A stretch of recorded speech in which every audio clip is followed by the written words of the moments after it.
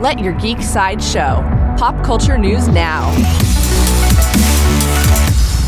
Hi, this is Andrew, and here are your pop culture headlines. New from Marvel. According to Deadline, Marvel is delaying filming on another upcoming project. Production on the Thunderbolts film has been paused. There is no further news about the Thunderbolts at this time. Coming soon from Amazon, Amazon announced the release date of Season 2 of Wheel of Time. They made the announcement that shows the Ouroboros, a snake eating its own tail. Wheel of Time Season 2 hits Amazon Prime on September 1st.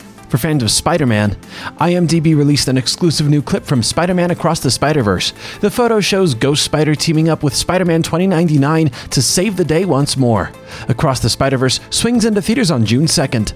New from Amazon, Amazon announced a brand new tabletop game to go along with their upcoming season of Good Omens. The game is called Good Omens: An Ineffable Game, where players will fight to defeat the four horsemen of the apocalypse, fight heaven, vanquish hell, and even prevent Armageddon.